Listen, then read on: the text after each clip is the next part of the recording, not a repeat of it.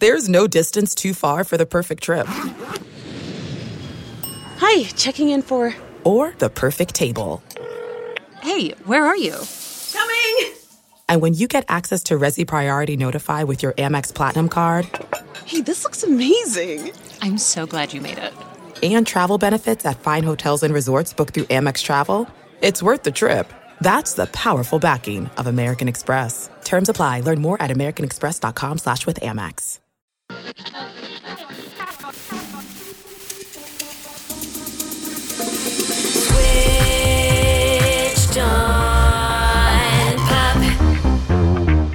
Welcome to Switched on Pop. I'm songwriter Charlie Harding. And I'm musicologist Sloan, Nate Sloan. You've already ruined my bit, but what do you think of when I play this chord? I think of a screen slowly being covered with blood as we witness the intro to a James Bond movie. Yes, exactly. Recently, the final film in the Daniel Craig James Bond era was released. It's called No Time to Die, after a nearly 2-year delay. And it continues one of the most iconic musical themes in pop culture. What I want to do today is understand, where does this James Bond sound come from? How does it inform the creation of the whole idea of the Bond song? You know those songs in the opening sequence? Oh, I know, Charles. Done by pop stars? You know what's up? Oh, yeah. And maybe we can ask, what does it all mean? I am so down. I had a cassette tape with the original James Bond theme when I was in middle school that I wore out. I love this soundtrack and I want to learn more about it. Where do we start? Where are we going? Take me on this journey.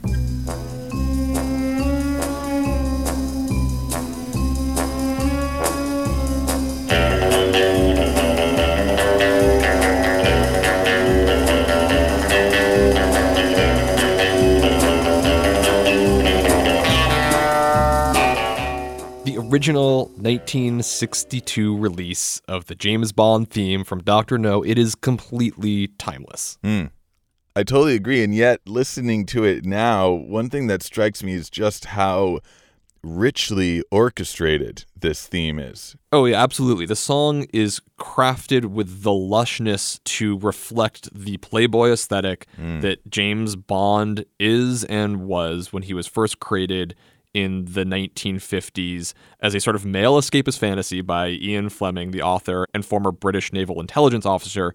He wrote it at his Golden Eye estate in Jamaica to distract himself from his pending wedding to his pregnant fiancée.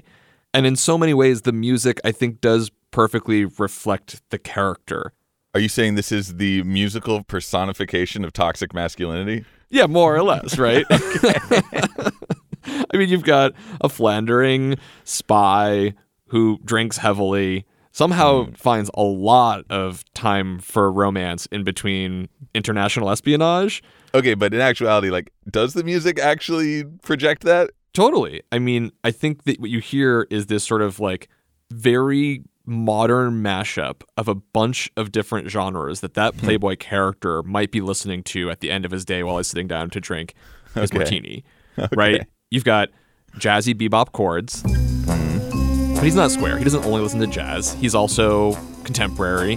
He's into pop music, surf guitar. And, he's someone who has a lot of class. He shows up to dinner in a full black tie regalia, and so he's going to play some classical pop and big band swing.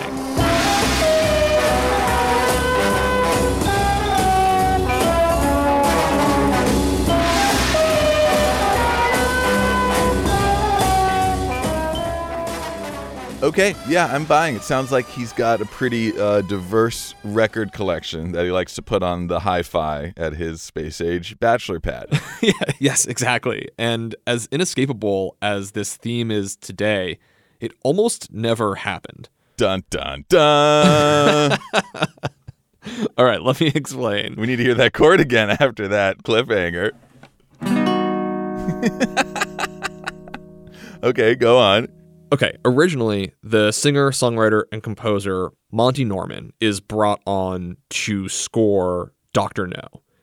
And he goes on this research trip to Jamaica. I don't know if you remember this, but Dr. No takes place primarily in Jamaica.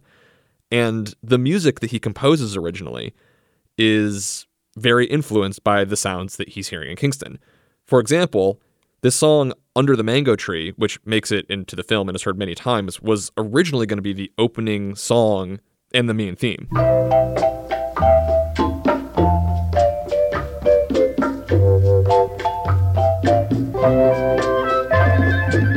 The history of the theme I picked up from a book called The Music of James Bond, and it made me think about an alternate universe in which, Daniel Craig walks out in a suit and tie, jumps off a bridge, and then cut to Under the Mango Tree. Exactly.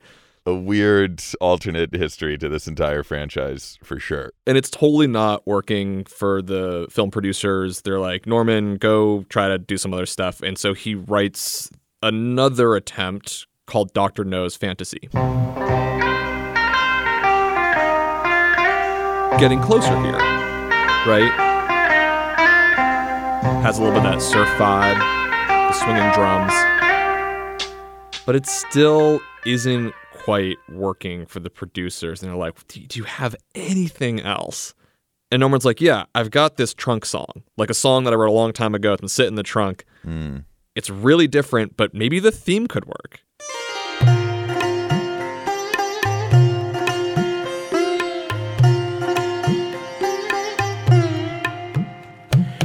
I was born with this unlucky sneeze, and what is worse, I came into the world the wrong way round.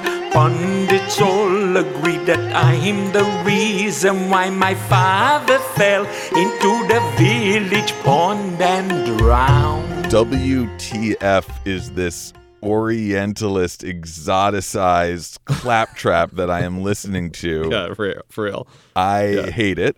Yeah. But please explain. Okay, so basically he had written Good Sign, Bad Sign, this song. It was composed for a musical adaptation of the novel A House for Mr. Biswas, which takes place in a Trinidadian community, and it never aired and was actually only recorded later in 2005. But he had this melody, and they thought, well, maybe we could do something with it. Thank God that never aired, because that was the cringiest thing I've ever heard and offensive on every possible level. Just as unsettled as you are, I think the producers of the film are still like, Monty, I don't know. Let's bring in somebody else to help out with this theme song. And so they recruit the arranger, John Barry, who at the time had dozens of hits in British rock and roll. He was a writer of TV theme songs, and he came highly recommended. And so Barry comes in. He also has the most important qualification for working on the music of a James Bond film, which is that you have two first names, Monty Norman, John Barry. Sorry, Charlie, you were saying. Not only did he have the right name, but he also had the right vibe going. He had recently written a theme for the film Beat Girl, which is really getting quite close to what we're going to hear in James Bond.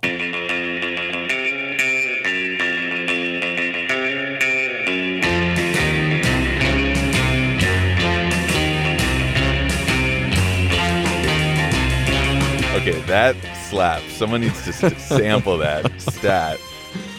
It's a hot beat. I'm getting the sense that this John Barry dude is going to be very important in making this theme sound the way we know it to be. Yes, you're spot on. Barry said that he wanted Bond to be a mix of all kinds of different things: jazz, classics, pop. He wanted a Bond style. And I think we have to understand it as a mashup. Today, when we hear the James Bond theme, we think this is the sound of spy music. But like all original creations, it's a compilation of so many influences. And so I've been digging through archives of classic playlists, trying to find the sounds of that era that might have been influencing what eventually becomes the James Bond theme. And one of the most important elements that we hear is that opening chord progression.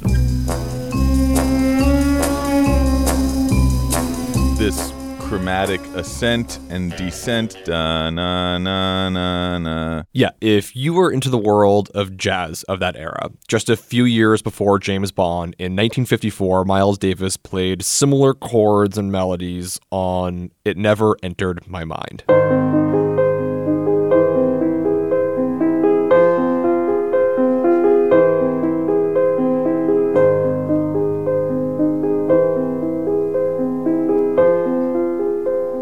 In fact, that chromatic sound was so popular that you could even hear it in pop music.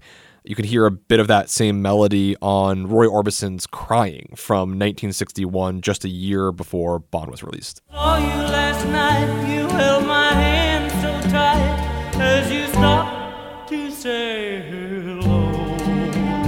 Oh, you wish me well, you couldn't tell that I'd been.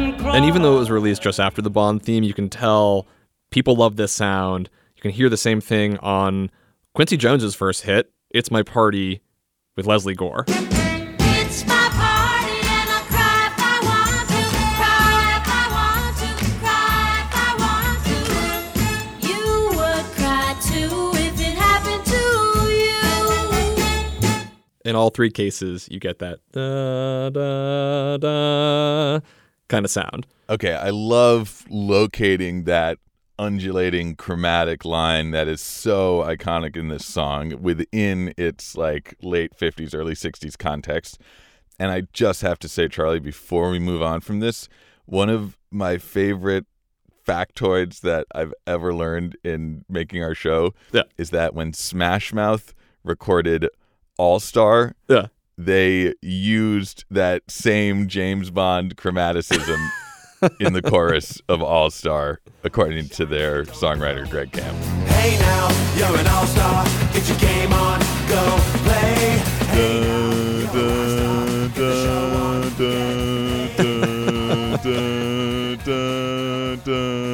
I love it. That little motive has some real longevity. It totally does. And it's not the only reference that John Barry's pulling from. He said that he thought of the Bond theme as sort of like a Dizzy Gillespie style lick. And I think all of that swing vibe that you're hearing, where the bass starts to walk,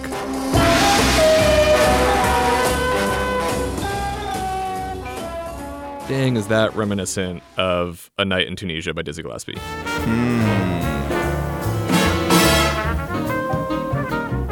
Things are starting mysterious, and then they're going to get bombastic, and that bass is going to start to walk.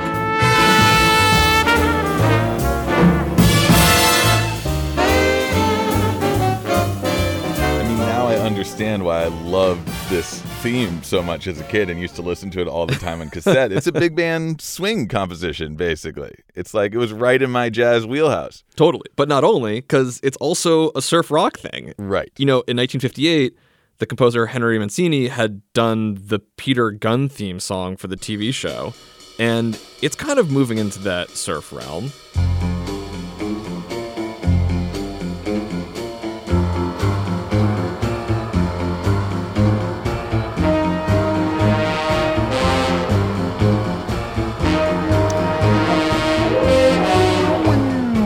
And we know Barry was very into this sound. He took the song Walk, Don't Run, a Johnny Smith hit from the 50s,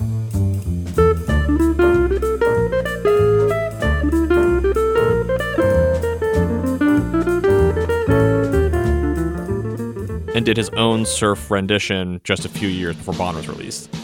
Here's the John Barry 7, Walk, Don't Run.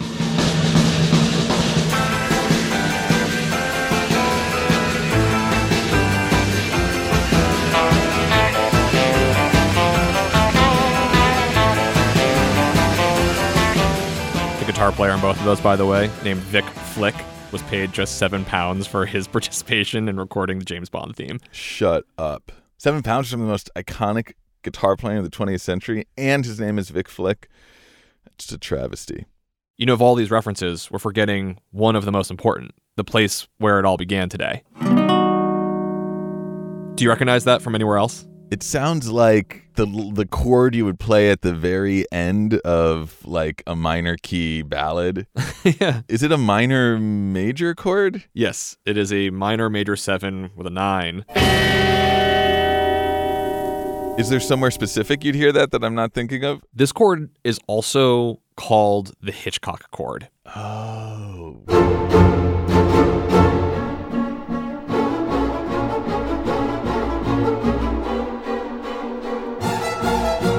You would have heard this in the theme for Psycho. You also hear it in North by Northwest. It's in Vertigo. The composer Bernard Herrmann loved this sound, and there's a good reason why this Hitchcock chord gets passed on to Bond, and it has to do with exactly what you said about it. This is one of these weird chords.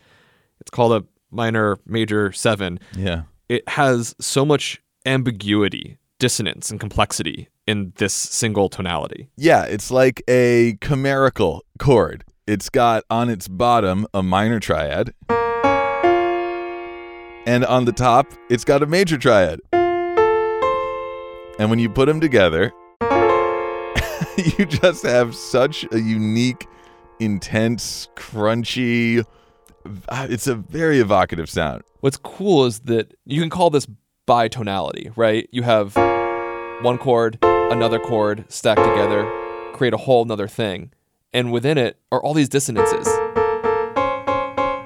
In the middle, there's even this augmented chord, the same sound that we hear in Bond.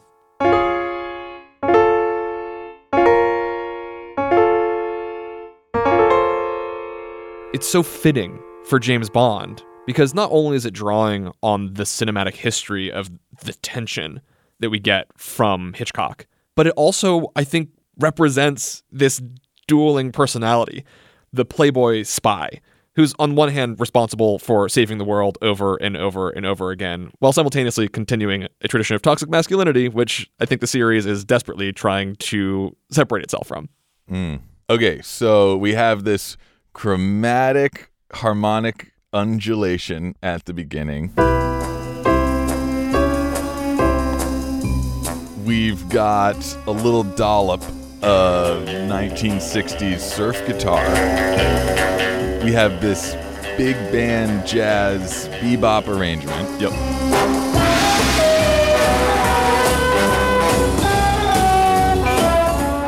And then to tie it all together, we've got this mysterious minor major 7 chord. That's right. And what I'm hearing is when you mix all this together, you get the musical personification of James Bond, the character, and the themes of the series. And, you know, it makes me hear the series kind of in a new light. But it also leaves me with a question, which is like, how do we get from there to here? Like, you've just said that the series is trying to project a new image, trying to remake itself. How are they going to take that music and, like, turn it into something for the 21st century? The most brilliant thing that the James Bond franchise does is take a theme song that everybody knows and infuse it into the world of pop music.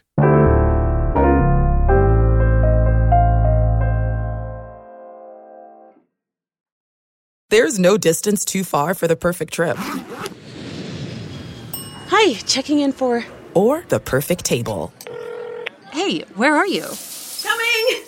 And when you get access to Resi Priority Notify with your Amex Platinum card... Hey, this looks amazing. I'm so glad you made it.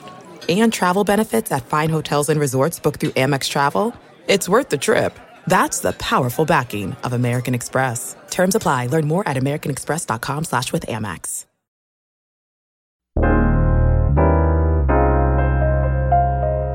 Okay, so when we think spy film now, we think about these unique combination of elements. But what sets James Bond apart from all espionage films is that it crosses over into the world of pop. Starting with the third film, Goldfinger, the opening sequence begins with a pop song in an orchestral format performed by Shirley Bassey. Here's Goldfinger from 1964. Goldfinger!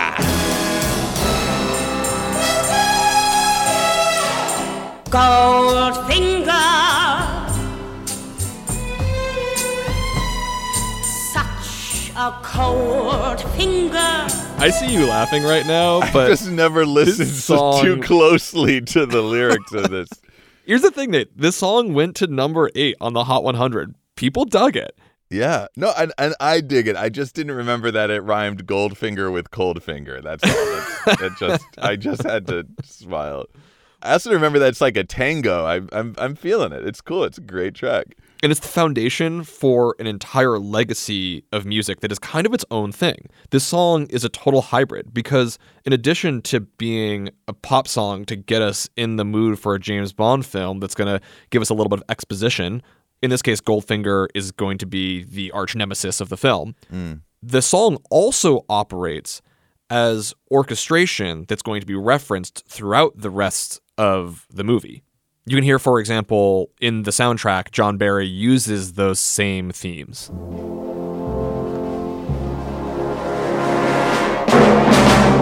In studying up on how these themes intersect, I found a book called The James Bond Songs, Pop Anthems of Late Capitalism, which argues that the Bond song is kind of its own thing. It needs to be a pop song to get us excited, it needs to be soundtracking, but it's also kind of stuck in the language of the original Bond song while also needing to update it. It has a lot of jobs to fill, and one of the things that I really love about the Goldfinger song is that it hints at the original theme in this really artful way. Let's see if you can hear it. I'll play it for you on piano. Da, da. It's, There's a note buried in these chords that I think you're not hearing. And I'm going to see if I can make it pop out by putting it on top of the chords. If I continued it.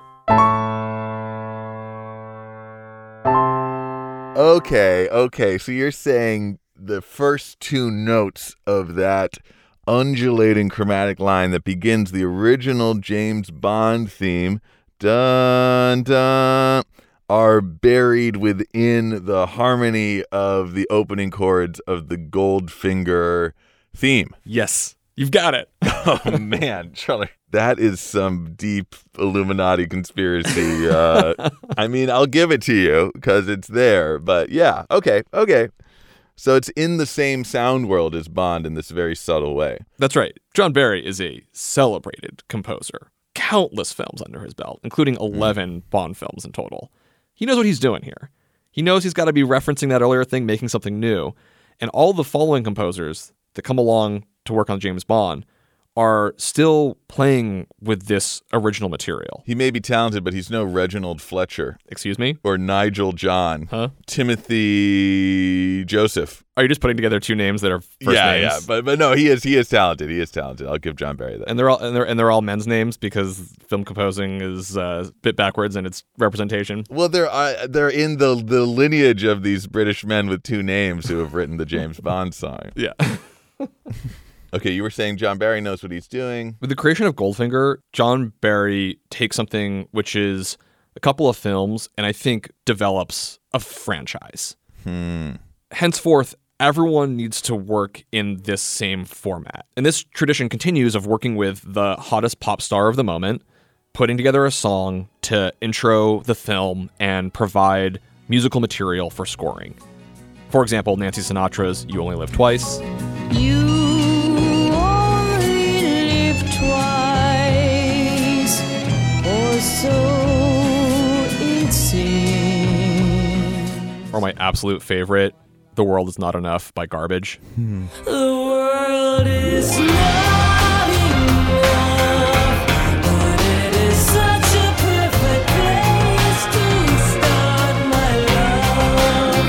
And if you're Some artists even leaned so hard into the Goldfinger precedent that they actually had to pay royalties back to the original artists. Here's Gladys Knight's License to Kill.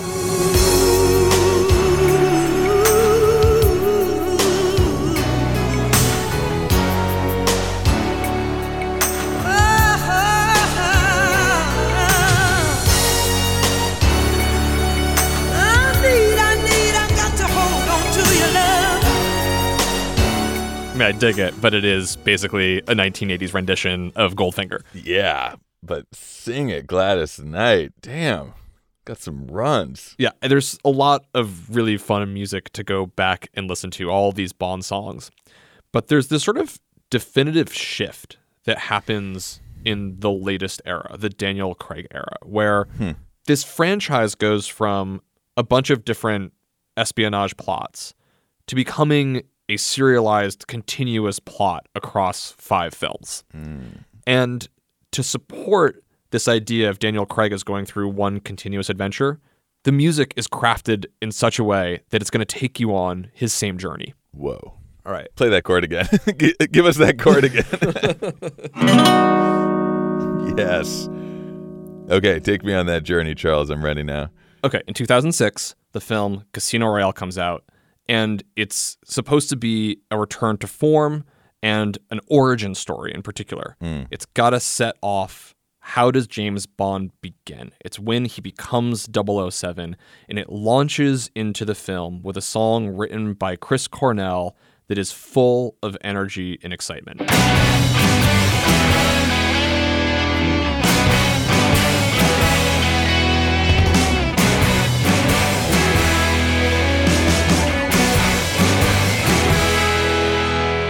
And even though we feel like we're in the middle of the aughts era rock, which we are, we're also taken immediately back into the past. And we are hearing those references to Dr. No and particularly to Goldfinger.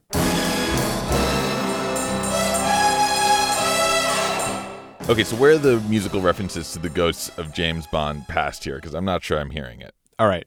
It's subtle, but it's really important. The bass line from Goldfinger becomes a theme that we're going to hear throughout the rest of the Daniel Craig films.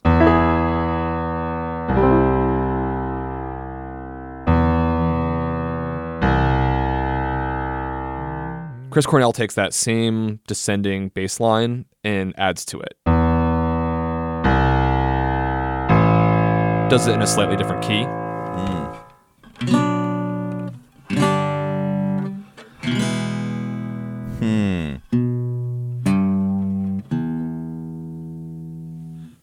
Those set of 3 chords become the identity for our new, reinvigorated origin story, Daniel Craig, James Bond. Gotcha. But it would be incomplete to just reference a hint of Goldfinger. We need to hear that iconic James Bond melody. And of course, we do.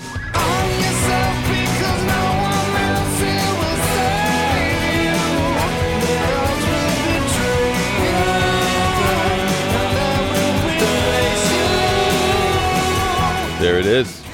Chris Cornell emphasizes that rising chromatic line that we know so well, the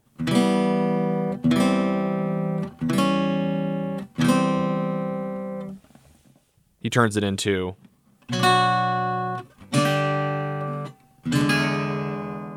I dig it. You hear the original, but it's been reinterpreted in this way. It sounds a little more rock and roll, a little more Western almost, too, here. It's cool. That's exactly right. In fact, David Arnold, who's the composer for the soundtrack here, and Wait, shut up. David Arnold? Yeah, David Arnold. David Arnold? Another 2 first-name British male composer? Yeah. That is freaky now. That's uncanny. Monty Norman, John Barry, David Arnold. Something's up here. There's some conspiracy afoot. But we'll dig into that later. Okay, tell me more. David Arnold's working on the score with Chris Cornell. Yeah, he basically said that he wanted to build it out of the DNA of the original Bond theme to use the same genetic material, quote, in a different order. Smart move if you're trying to reboot an iconic series. Yeah. In fact, they don't even play the full James Bond theme until the end of Casino Royale. Kind of like the whole thing is the origin story. We finally become Bond and we get the main theme. And David Arnold titled it "The Name is Bond, James Bond." It's the final line of the movie.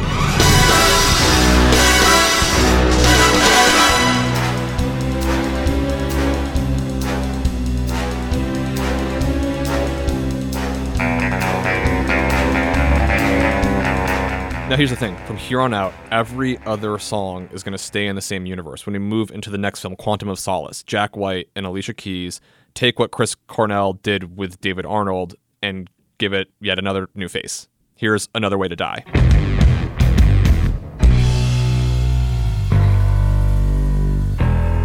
There are those 3 chords again.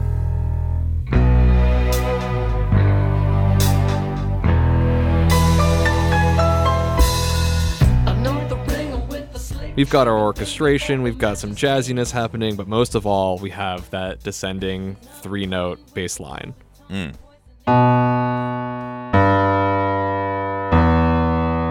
There it is, James Bond theme Redux, 21st Century Edition. We hear the exact same thing in Adele's Skyfall.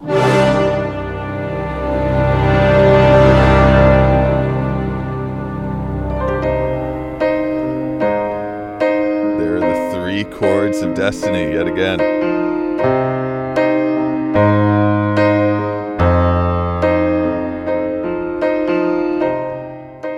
For the next film, Spectre, Sam Smith takes that same theme, inverts it, plays the chords upside down.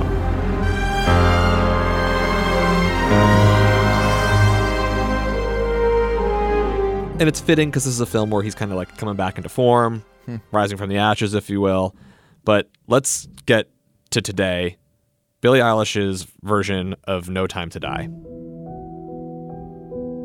We find ourselves with James Bond, retired, reborn, and revisiting his entire past.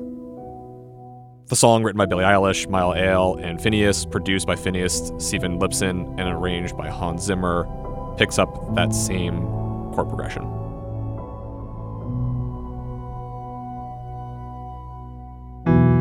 I should have known I'd leave alone. Just goes to show. No Time to Die doesn't just try to wrap up the Daniel Craig era. It also is trying to be a bookend to, in a certain way, the entire series. And so Hans Zimmer, who did the arrangement on the song No Time to Die and the entire soundtrack, has the task of taking this evolved James Bond theme that went from Goldfinger through Chris Cornell and David Arnold, that peaks up through every single Daniel Craig film. He needs to take that theme, unite it with the original theme, and close everything out in a nice, tight bow. So our gun barrel scene begins with our familiar Bond theme, but then the bass moves down to those Casino Royale Chris Cornell chords. And they unite in our main theme.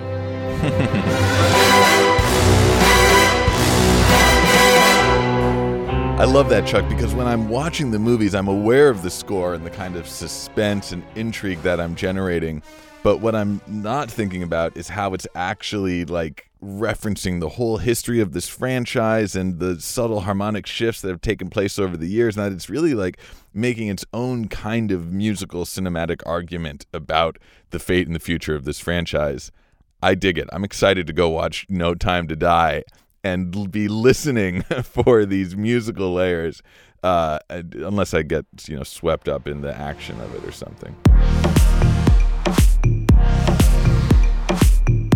Switched on Pop is produced by Nate Sloan and me, Charlie Harding. We're engineered by Brandon McFarland, edited by Jolie Myers, social media by Abby Barr, illustrations by Iris Gottlieb. Our executive producers are Nishat Karwa and Hannah Rosen. We're a member of the Vox Media Podcast Network and a production of Vulture. You can find more episodes anywhere you listen to podcasts, and always our website, www.switchedonpop.com. Also, hit us up on the socials, the Twitter, the Instagram, @SwitchedOnPop. We want to know what's your favorite Bond theme, and who do you want to hear do the next Bond theme? We'll see you next Tuesday, and until then, thanks for listening.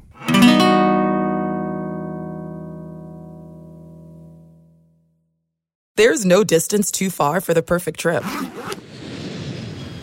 Hi, checking in for... Or the perfect table. Hey, where are you? Coming!